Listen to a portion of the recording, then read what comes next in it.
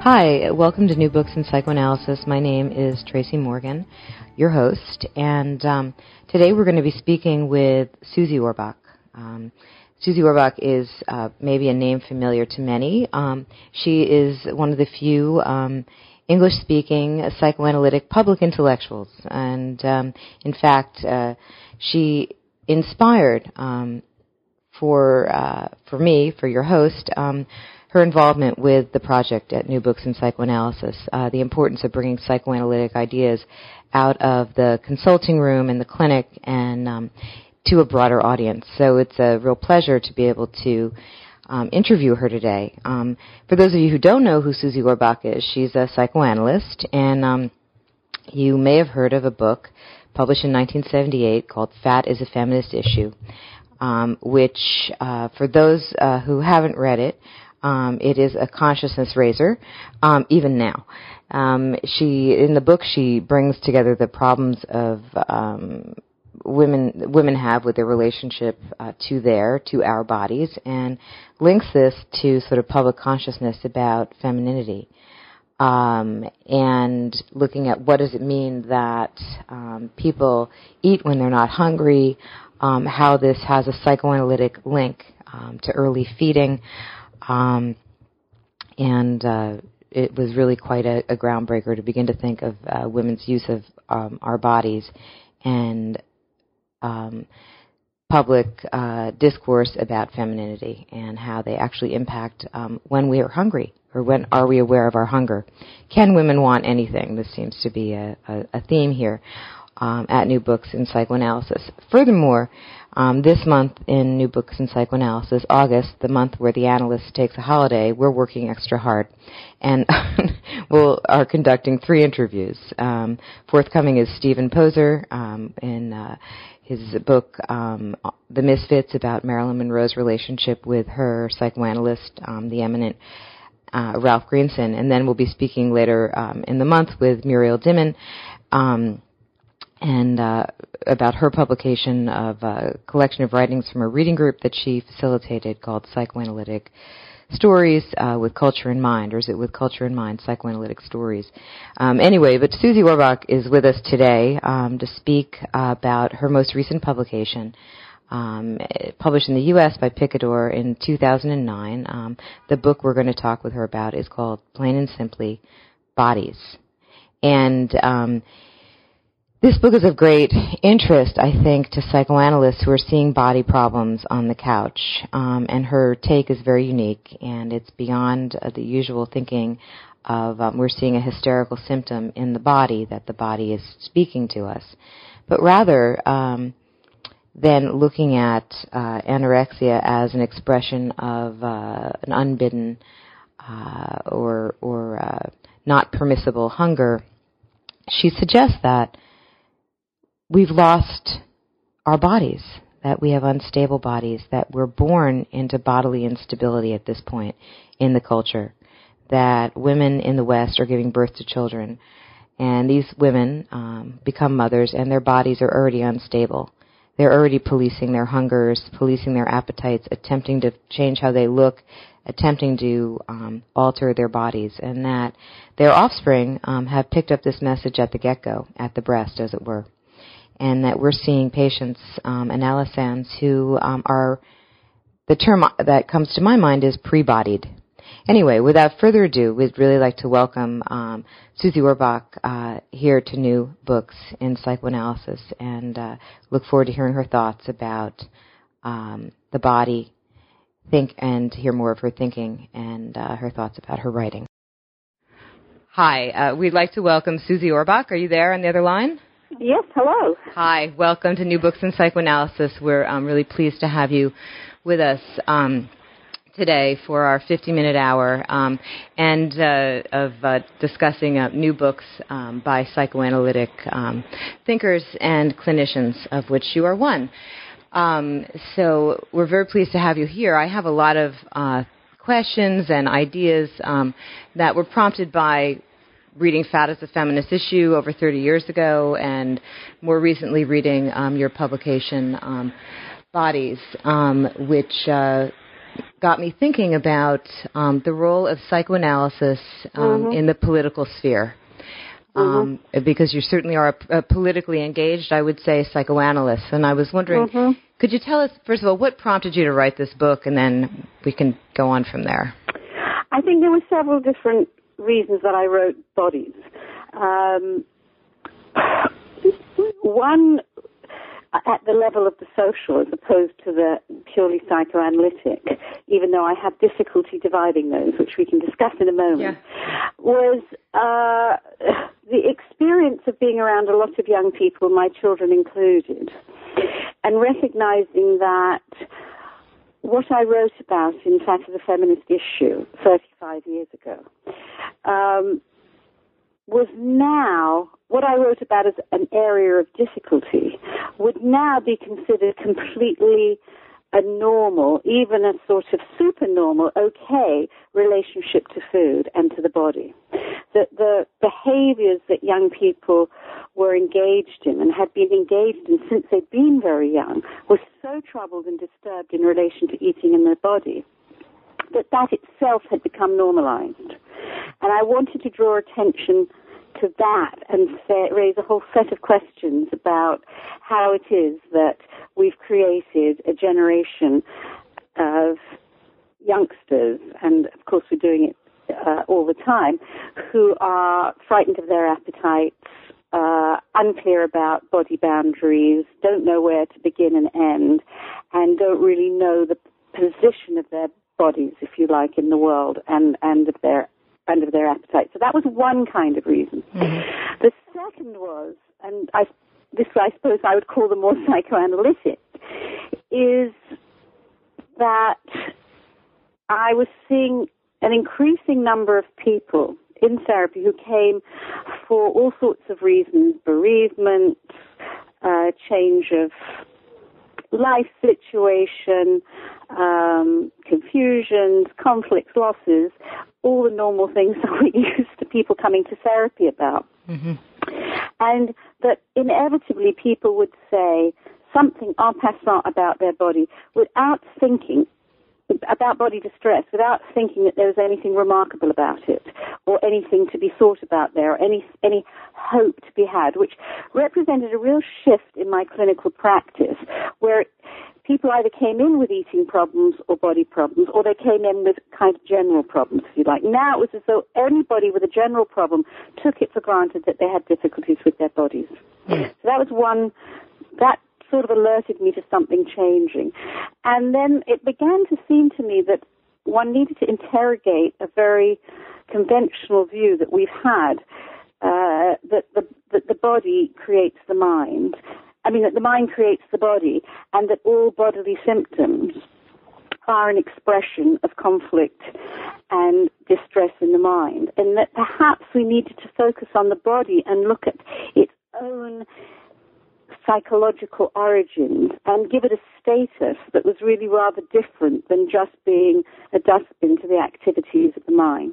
I think that that's one of your most interesting and challenging arguments in the sort of psychoanalytic sphere, that it's not... I have a quote that you write, "The mind-body link is being transformed. Orthodox psychoanalytic theory about the mind's ability to commandeer the body has fallen short."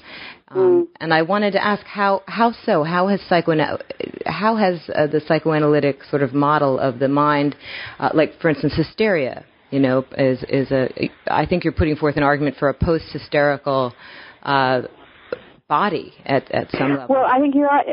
You could say it that way, or you could say that the whole body has become hystericized, or you could say there's something we need to grapple with about body-to-body transmission, just as the whole of psychoanalysis in the last period has been very preoccupied with the transmissions of minds to minds and the kinds of minds that parental or mother figures are able to offer to infants, etc.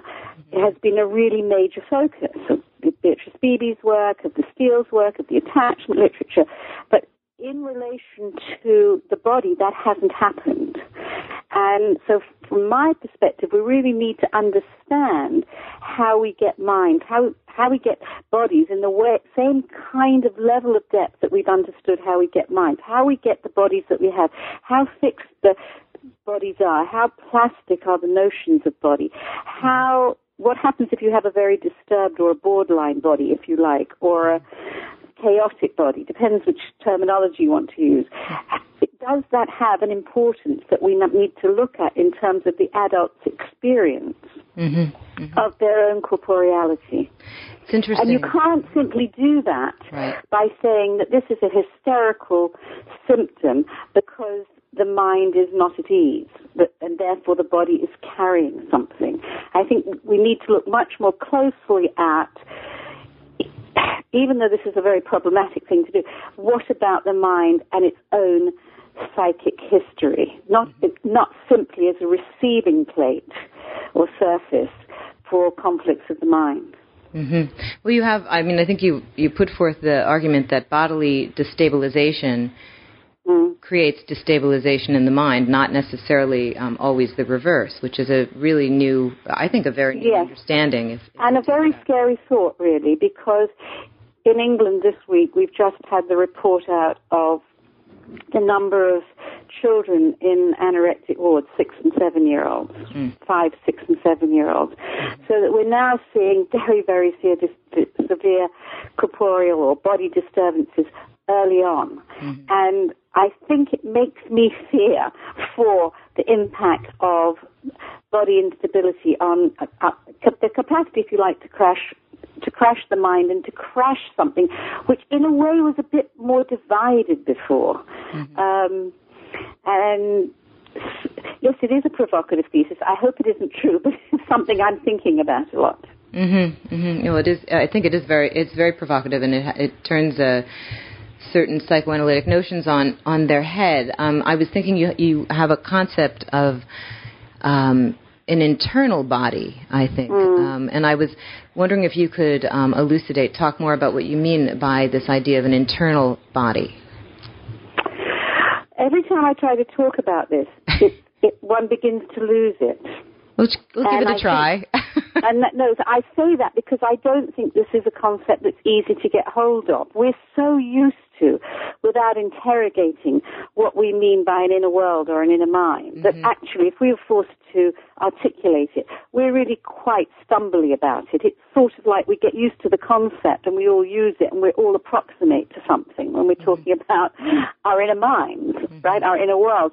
And I'm up against trying to describe something that we haven't agreed exists, but is in a way akin to the elusiveness of the notion of an inner self. So with the inner body, you might have a sense of a chaotic, uncontrollable, unruly, letting you down kind of physicality and body sense of self that is entirely contingent and reliant on external stimuli or stimuli that make you aware of your body's unreliability. Let's say that's on the difficult side. I don't know if that helps at all.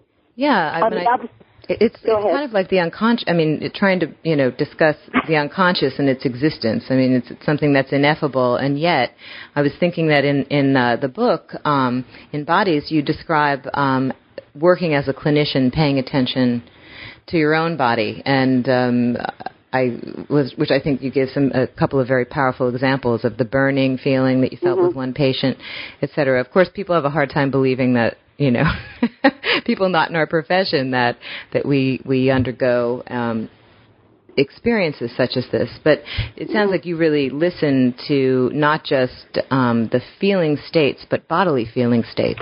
Well, I probably do very consciously now, but I don't think I did. And I think this is why this new theory introduced itself to me or landed on me, is that I began to experience in sessions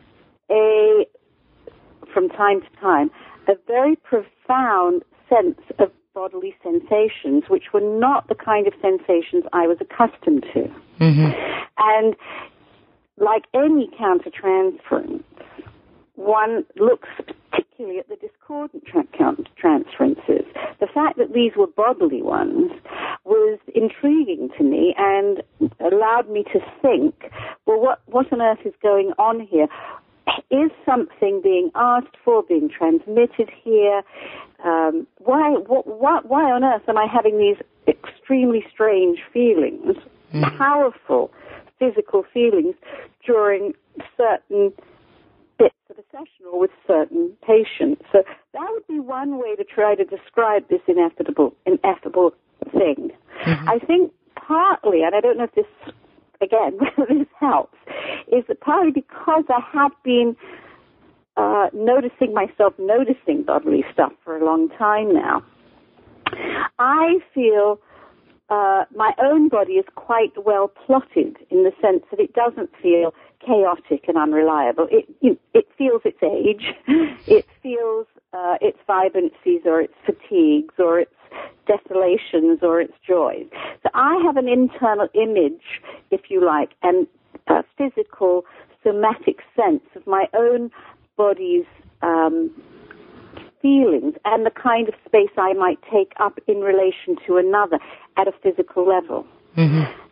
And I think that's been as a result of experiencing some really strange things in the countertransference where temporarily my body has been eclipsed by the body symptoms of another, or I don't know if we can call them their symptoms, but my response to their symptoms, or have felt a kind of invasion of, not that exactly a body snatcher, but something akin to a body taking up residence in my body. Sure, absolutely.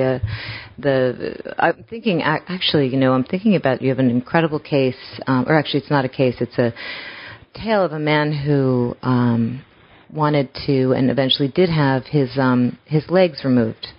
That he felt compelled and needed to remove these body parts. And you describe attempting to think, having that desire, having that wish, and how hard it is. And yet, if he was in the consulting room, I wonder what would have happened. Would your legs have gone numb? Would your, what the experience would... Well, that's what's so interesting, because I presume we would have found out something more. And if I could have communicated with the therapist who wrote that case up, I would have loved, actually, if I could have communicated face-to-face. He was a VA psychiatrist or psychologist.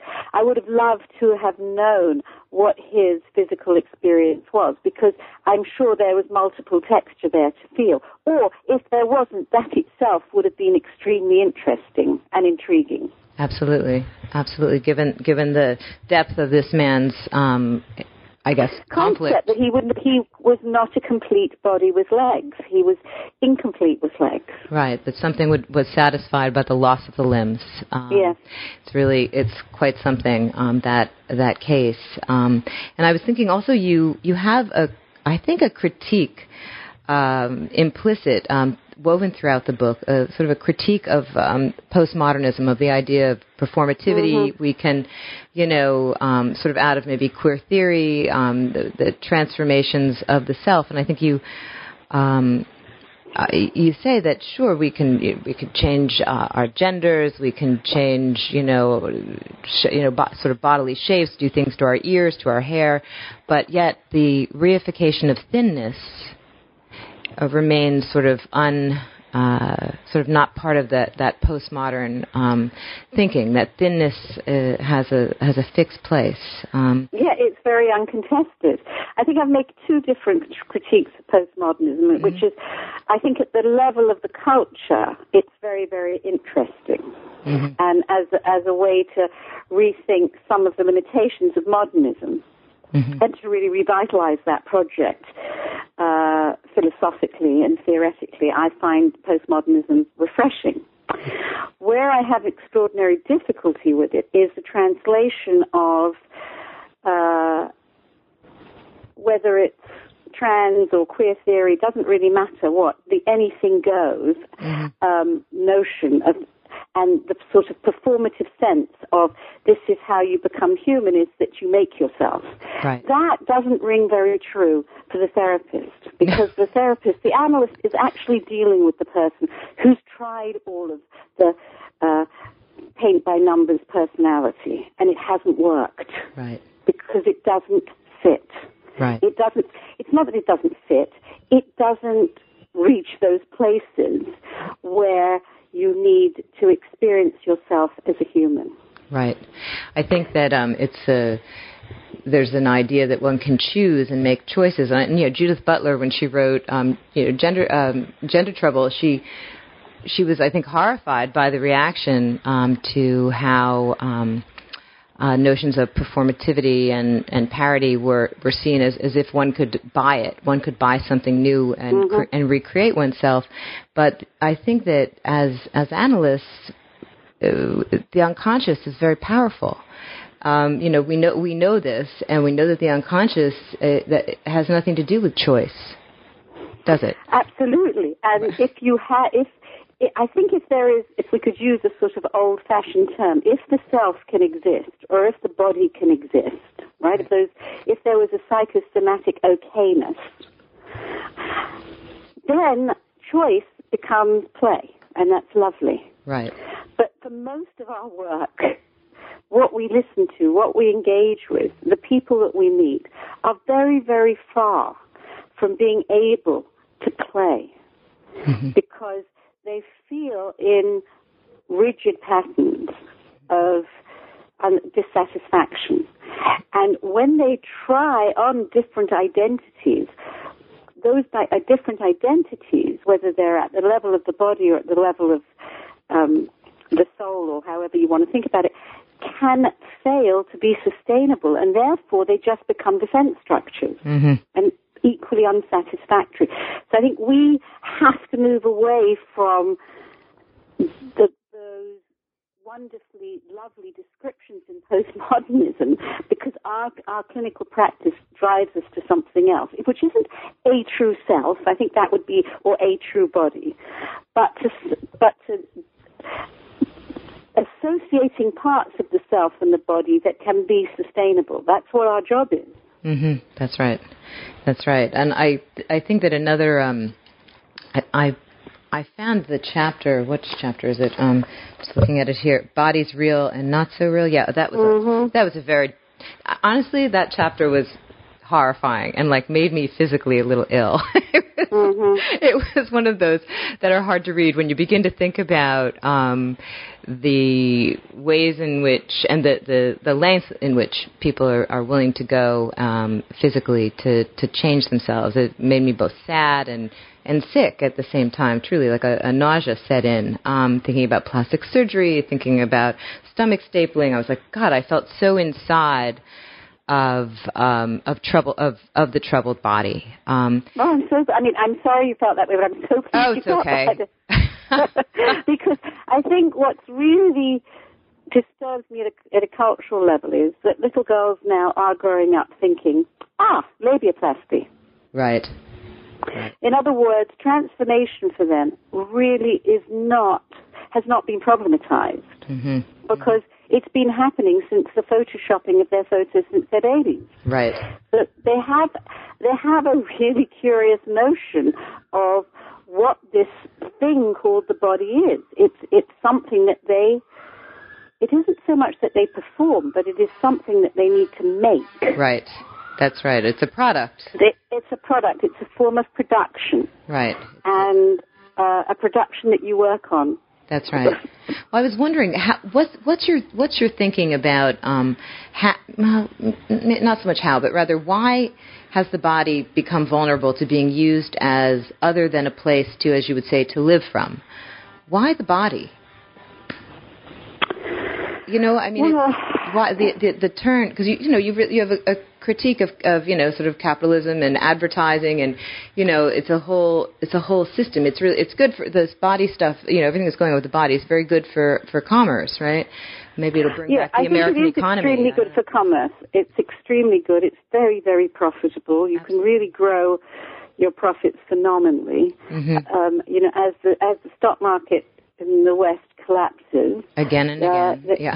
There are huge, huge profits to be made by selling body hatred and its supposed solutions to the new economies. Mm-hmm. And that's where all our companies are moving. That's where the transnational corporations are moving. Mm-hmm. But I think one supposition I've tried to make is that, well, two suppositions, I suppose.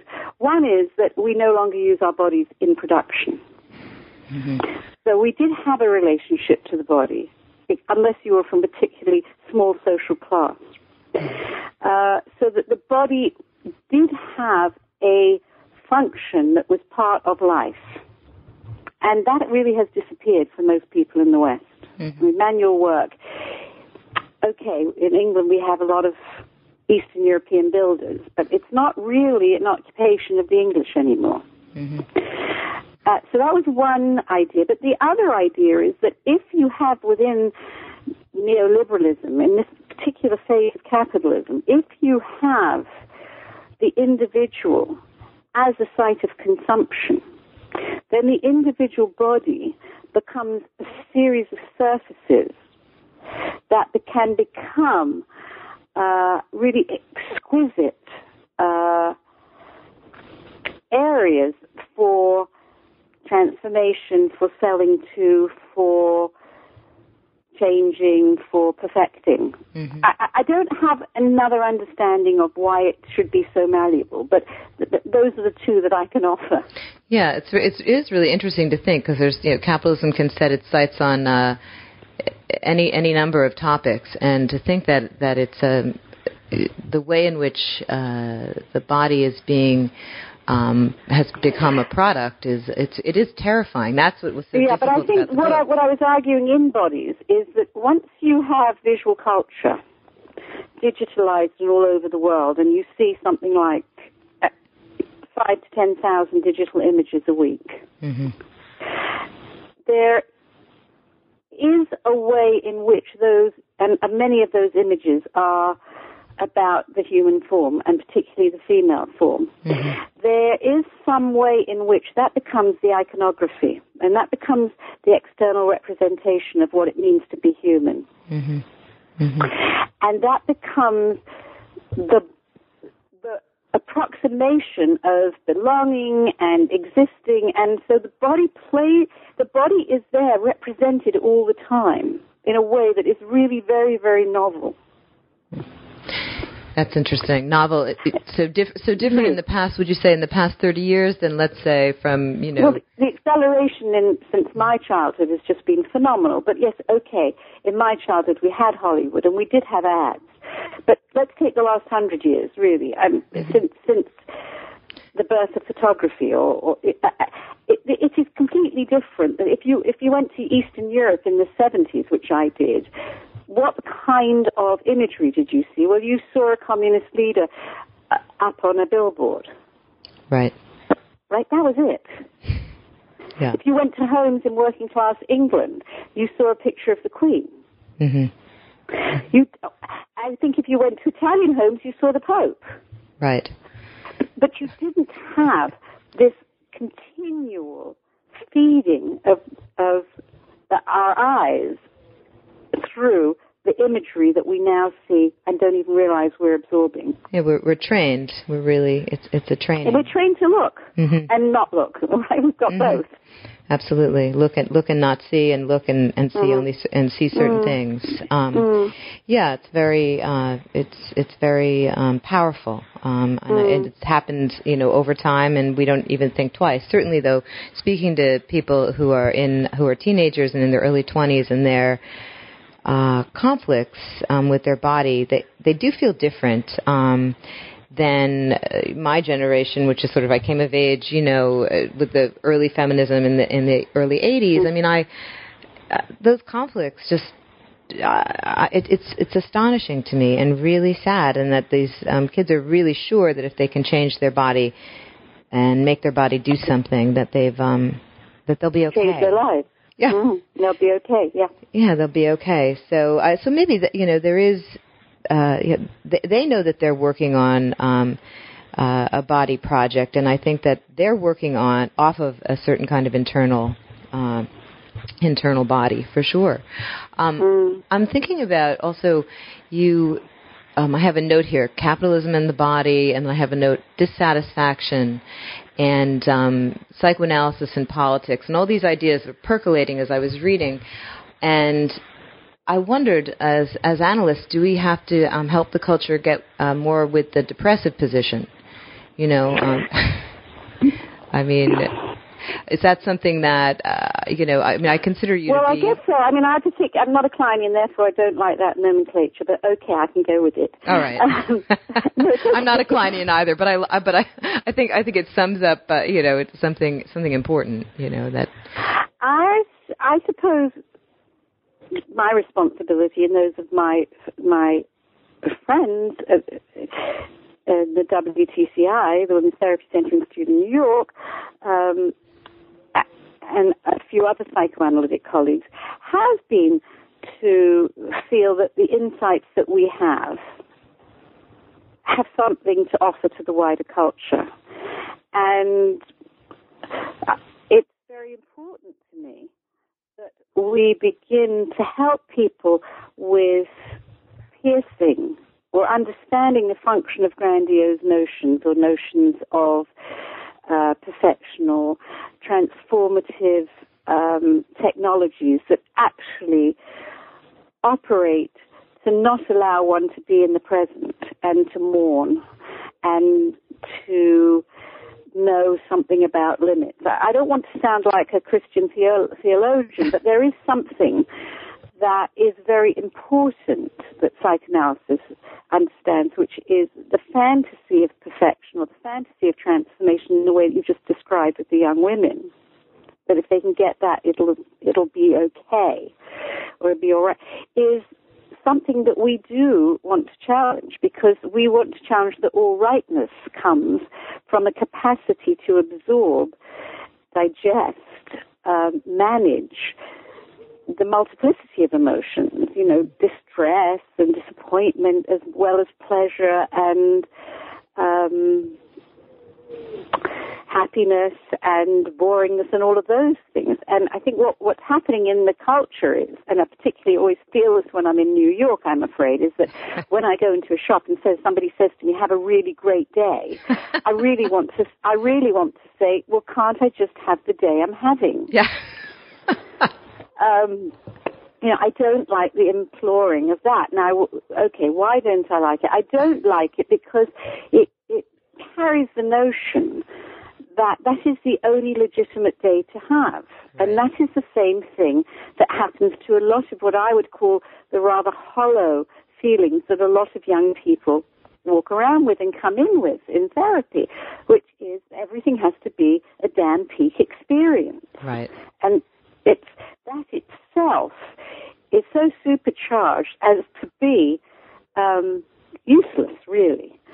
So I think this is a long-winded way of saying, I think we do have things to offer back to the culture that may evolve from narcissistic injury, may evolve out of the defense of ordinary pain or extraordinary pain, and show that longing and vulnerability and desire and all of those things are part of human condition, and they are what make us human. The denial of those is what strips us of the capacity to be human. Mm-hmm.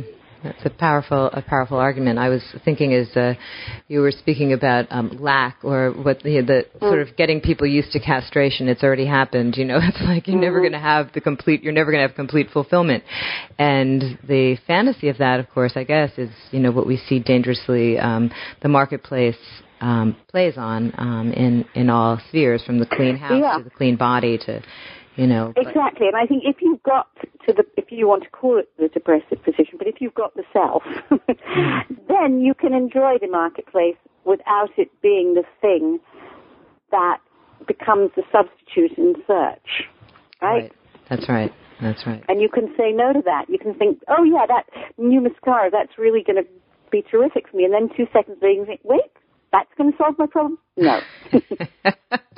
Right. Why am I? And I think what's what was difficult to digest and to read was the idea that people are willing to accept such. It just seems that all these I don't own a television, right? Because I can't really bear to watch reality TV anymore. I'm like, oh my God, it's so depressing. I'm like, this is it. The focus is back on if I can change me, you'll love me. And there's a desperation, and there's maybe only so much desperation that is unattended to and sort of untheorized. I mean, human desperation is people are hungry to understand their desperation, and yet I think that rather than understanding it, there's a lot of, as we'd say, going into action. Right, and I think that is part of the real worry that we would see that arises out of a culture, and this is not to blame North America, that says have a great day, because it's the culture that doesn't allow a child to have ordinary distress. Right. From the playground or with their friends or from a grazed knee or from an ordinary digestion of the pains of childhood. Right. Right. I'm just thinking now, I wonder how it goes in France, because I consider the French to be pretty comfortable with their negativity, and that, life is not supposed to be a bowl full of cherries, it's kind of... Yes, they are allowed a more tragic narrative. Yeah, they are, and I was thinking, what's But although nowadays, if you're in Paris, they will say, have bien journée. Wait. I mean, they have, which is new. That is new. That's the last 10 years. Right. And you're also making the argument in the book that, there's kind of a homogenization of beauty standards and bodily standards, and it's really terrifying to think about it, how there's one standard and the attempt to reach it is being commodified. Well, it's one of these bloody paradoxes, because I think at the same moment as we've democratized the notion of beauty so that everybody is allowed and invoked into beauty, as opposed to many years ago when there were a few beauties around, right? There were a few beauties in each class, there are a few beauties in Hollywood. Now everybody is meant to make the most of themselves and accept their beauty. But at the same time, so as you've got this widening of the notion of beauty, you've got a narrowing of the ideals of beauty. And not only do you have a narrowing of the ideals in your own local environment, but you have it globally, so that we're exporting these extraordinary images that are effacing the bodies all over the world. And from my perspective, I would make an analogy that we're losing local bodies in the same way that we're losing local languages, just as American English becomes predominant in the world. So the digitalized or digitally enhanced body, as shown all over the world, is the body that is going to become the aspirational body for people from different cultures. And in the book, I give a lot of examples of the lengths that people go to in an ordinary sort of way to transform eyelids to look like Western eyelids, legs to be broken, to be lengthened, noses to be cracked, etc., in order to reproduce a facsimile version of the body that's projected around the world. That's quite something. I was wondering if you would say something about you tend to write, at least my knowledge of your writing is you write for a popular audience, and you weave in psychoanalytic thinking. Mm-hmm. And it's really, I think, very rare. I mean, in America, certainly there's plenty of books coming out of self-help and this and that, but very few that are psychoanalytically informed. And I just wonder if you'd say something about sort of the experience of weaving the psychoanalytic into sort of the more popular, if you will, which is what you really do a wonderful job with. Thank you. Well, I think part of the difficulty of being a writer is trying to understand. And when you understand something and have that kind of clarity, then you can do it in many different forms. Right. So I know that if I'm writing incomprehensibly, it's because I haven't really understood something. Mm-hmm. Mm-hmm. If I'm using a lot of jargon or words that are all jumbly up. So I think my effort has been to be, okay, I want the reasonably educated person to understand what my kind of way of looking at things, my field's way of looking at things. Okay, I know I'm subversive within the field, as you've pointed out, but what we might have to offer to a wider readership who are interested. And I think it's really trying to just talk to people that you might be talking to around your kitchen table if they weren't psychoanalysts. Right. I don't think it's easy writing. I think it's quite hard to do, for me anyway.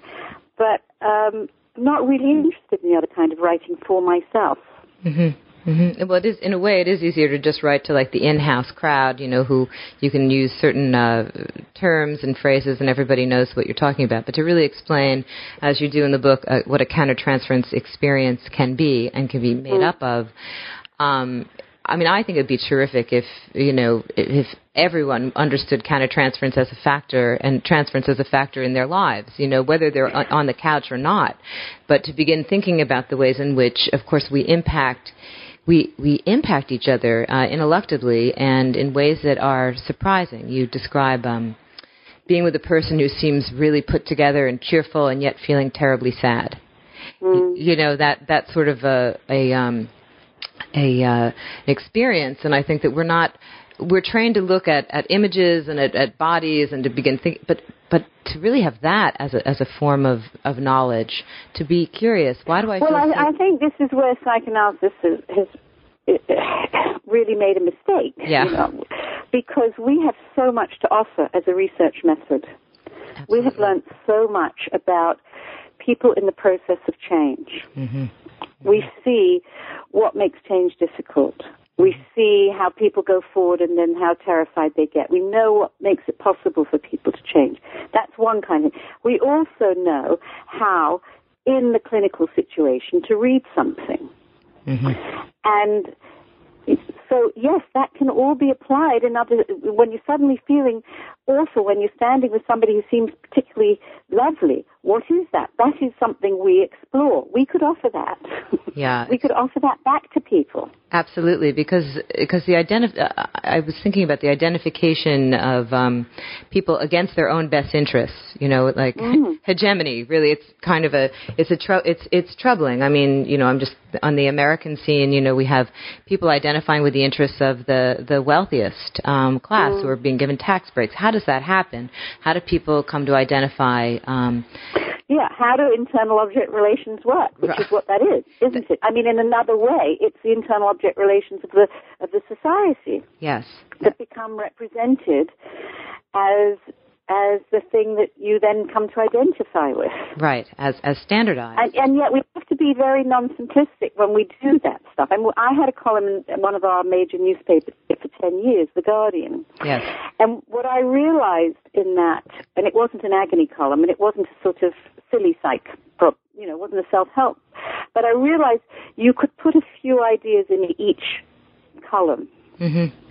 You can't put too many. Mm-hmm. Because you need to build a conversation that hopefully creates a different kind of public conversation. Right. Well, what we have to offer can be very overstimulating too. Exactly. It's like you don't offer an interpretation if nobody's at home to hear it, or it's going to cause them to crack. It's like you must go. Right. But even a simple idea like anger, the person might actually be feeling quite vulnerable or sad or disappointed. Mm-hmm. Even that kind of thing can open up just so much for somebody. That's right. The smallest. And if we go back to the body, the idea that if you say to somebody, look, you're always trying to improve it, but it seems to me that all those efforts to improve are about the body there in the first place. Mm-hmm. Mm-hmm. And how do we help you with that? Is really gets to a much deeper level than is usually discussed. That's right. It's like a jaw-dropping statement for many people to hear. Like, oh, I see. Yeah. Well, anyway, I was thinking also about in in the book, one of your more powerful arguments, and it comes back to psychoanalysis, that we've had this idea of hysteria and the hysterical body, et cetera, that you critique. And I begin to wonder, when I think about psychoanalysis, is how can we, what stands in our way of getting these ideas that you put forth very simply and I think approachably? How can we begin to sort of break into the public sphere with some of our very powerful ideas? I mean, you seem to do it, but so few of us do.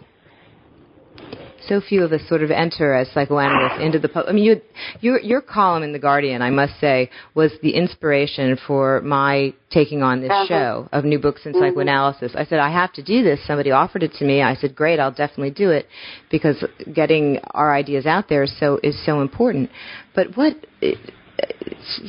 I don't know. It's like a how-to guide. How did you do that? How did you find your way? It's terrific that you did. Well, I don't know how I found my way, except that I'm in England, and London is also the centre. It's the capital city. It's not. I often think the difficulty for my New Yorkers with that problem is that Washington and New York are two different places, aren't they? Mm-hmm. And so that you can't. The attempt to create public culture is very, very different in America, and to link up with political thought and political people and that kind of thing. But I don't know. And also, you're a huge country. I'm a fairly anti-intellectual tradition in Britain, but nevertheless, it is possible, because we still have many newspapers, and we still have radio stations that are listened to by several million people that are not at the lowest common denominator. So I think there are more access points for, I don't know how one would have done it. If one stayed in America, I suppose one would just go knocking on doors. You really have to figure out your way around, like Dr. Phil. You have to sort of go. You have to do an end run around that, because that's very very dominant. And yes, I think that is the difficulty, is that we have all of that stuff now, and self would not choose to participate in that. Right. It is difficult. It wouldn't be where I'd want to put my energy. Right. No, it would feel sort of like a dead end, I think. But yeah, sadly. Yes, absolutely. So is there anything more that you want to tell us or, speak about that we haven't gotten to in the interview? I mean, I have a few more questions, but I wanted to take a moment to see if there's something. No, I'm fine. I'm enjoying responding to you, Tracy. Okay, well, that's good. So I always had the idea that it's so funny, your Fat as a Feminist issue was so popular in America. I said, this woman is American, and then defined so you're born in this country, or you're born in Britain? Yeah, I'm confused. I'm born in Britain. I'm born and raised in Britain. Really? Okay. And I lived in America for 2 periods of my life.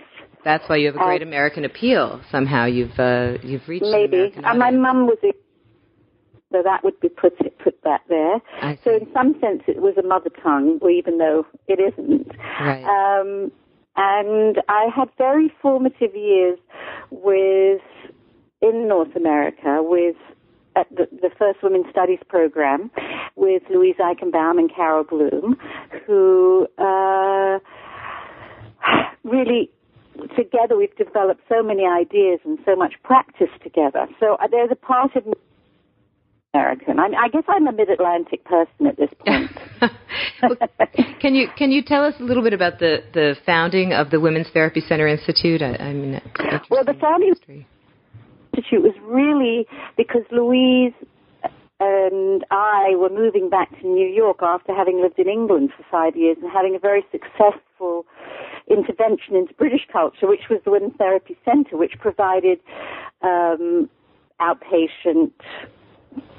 therapy to women and their families from a feminist perspective, something unheard of, and did training for people who were already therapists and to transform mental health services in Britain, and did a lot to create government thinking about women and mental health. This was part of the National Health Service then. Yeah. Yeah, and then when we came back to America, we realized that the thing about America, and particularly New York, is there are so many brilliant therapist analysts. So offering a center was kind of ridiculous. But maybe the particular gendered understanding how our conscious and unconscious experiences are shaped, and what implications that might have for the therapy relationship. Maybe that was something we had to offer, which would be in relation to short trainings for people who are already in the field. So that was the instigation of the Women's Therapy Centre Institute. But really, I'm not a major person there at all, because I live in England, and it's been established since 1981, and my friends had many colleagues, some of whom I don't know, who do the teaching and conference activities there. Right. Now, one of my good friends, Ann Wennerstrand, got me to you. I said, you must know Susie Orbach. She said, she teaches with WTCI. She said, oh yeah, let me get you her email address. I said, yeah, I want to write to her and see if we can do an interview. But it's really a known sort of an important force, I think, in New York, the WTCI. That's great to hear. Oh, yeah, no, definitely, because, with questions of, as the body becomes more and more problematized, and like we can think of nothing else, the WTCI becomes more of a resource, I think, for... I think that's really true. And I think one of the things that we found very interesting was that with the relational school starting, we thought that so many of those issues were the issues that we had been dealing with within gender-conscious feminist therapy, but that somehow so we were very identified with and very, very thrilled with that whole practice that arose around Mitchell in New York, and that really it was very interesting. The initial phases of the relational turn within psychoanalysis, kind of gender was dropped out, even though most of the things had come out of a reconsideration of gender. So how do you understand that happened? I see exactly what you mean, but why? Well, I suppose that some of the people who were theorists at the time, the beginning theorists like Aaron and Mitchell in a way, were thinking that if their practice, they wanted their own subjectivity on the line, which I think was not just a consequence of the politics of the New Left in '68, but it was a consequence of the politics of the women's liberation movement. Mm-hmm. Mm-hmm. And I think if you are going to be represented as the maternal figure in the transference, if you like, old-fashionedly, then you wanted to recognize the subjectivity of that and of that mother and that analyst. I mean, I think that was our contribution from England. Mm-hmm. That the mother has a subjectivity of her own, which she is still struggling with. Right. And so I think in a kind of unconscious or maybe a sleight of hand, it's not the guys who came in wanted that subjectivity to be on the table, and that's what allowed them to think in those terms. Mm-hmm. Mm-hmm. But it had to be, in a way, defeminized? Degenderized. Degenderized. And right. Well, we all have subjectivity, so, right, which is true. But really the foundational idea that the mother has a subjectivity changed the terms of what mothering means and what a baby, and how we think of what a baby needs. A subjective experience, a mother with a subjectivity is crucial for exactly. She's not only the baby's object. Right. And I think, those were our criticisms of Winnicott, because we thought he's absolutely wonderful in terms of what he observes, but, the mother is also a subject. Mm-hmm. Mm-hmm. Absolutely. And so, Louise, in my first book, which was a very long time ago, too, is really all about that. Which book is that? The first one? Well, I think it's probably called Understanding Women. Oh, yeah. But it's out of print in the States. Right. And... well, maybe we'll Kindleize it. Oh, that's right. Understanding Women, a Feminist Psychoanalytic Approach, right? I have that on my shelf. So anyway, I must have gotten a copy somehow. Well, I'm sure in today's terms it would be, there are criticisms to make of it, but I still think the things that we understood there were full. Yeah, well, crucial, and I think set a new foundation for psychoanalytic thinking. Listen, Art, we're going over our 50-minute hour. I know. I guess I have to study my countertransference. I'm not ready to let you go, but I have to, and I'd like to thank you on behalf of New Books in Psychoanalysis for being with us and talking to us about your thinking and your work overall. We really appreciate it. Thank you so much, Trace. I've really enjoyed it. Okay. All right. Bye-bye.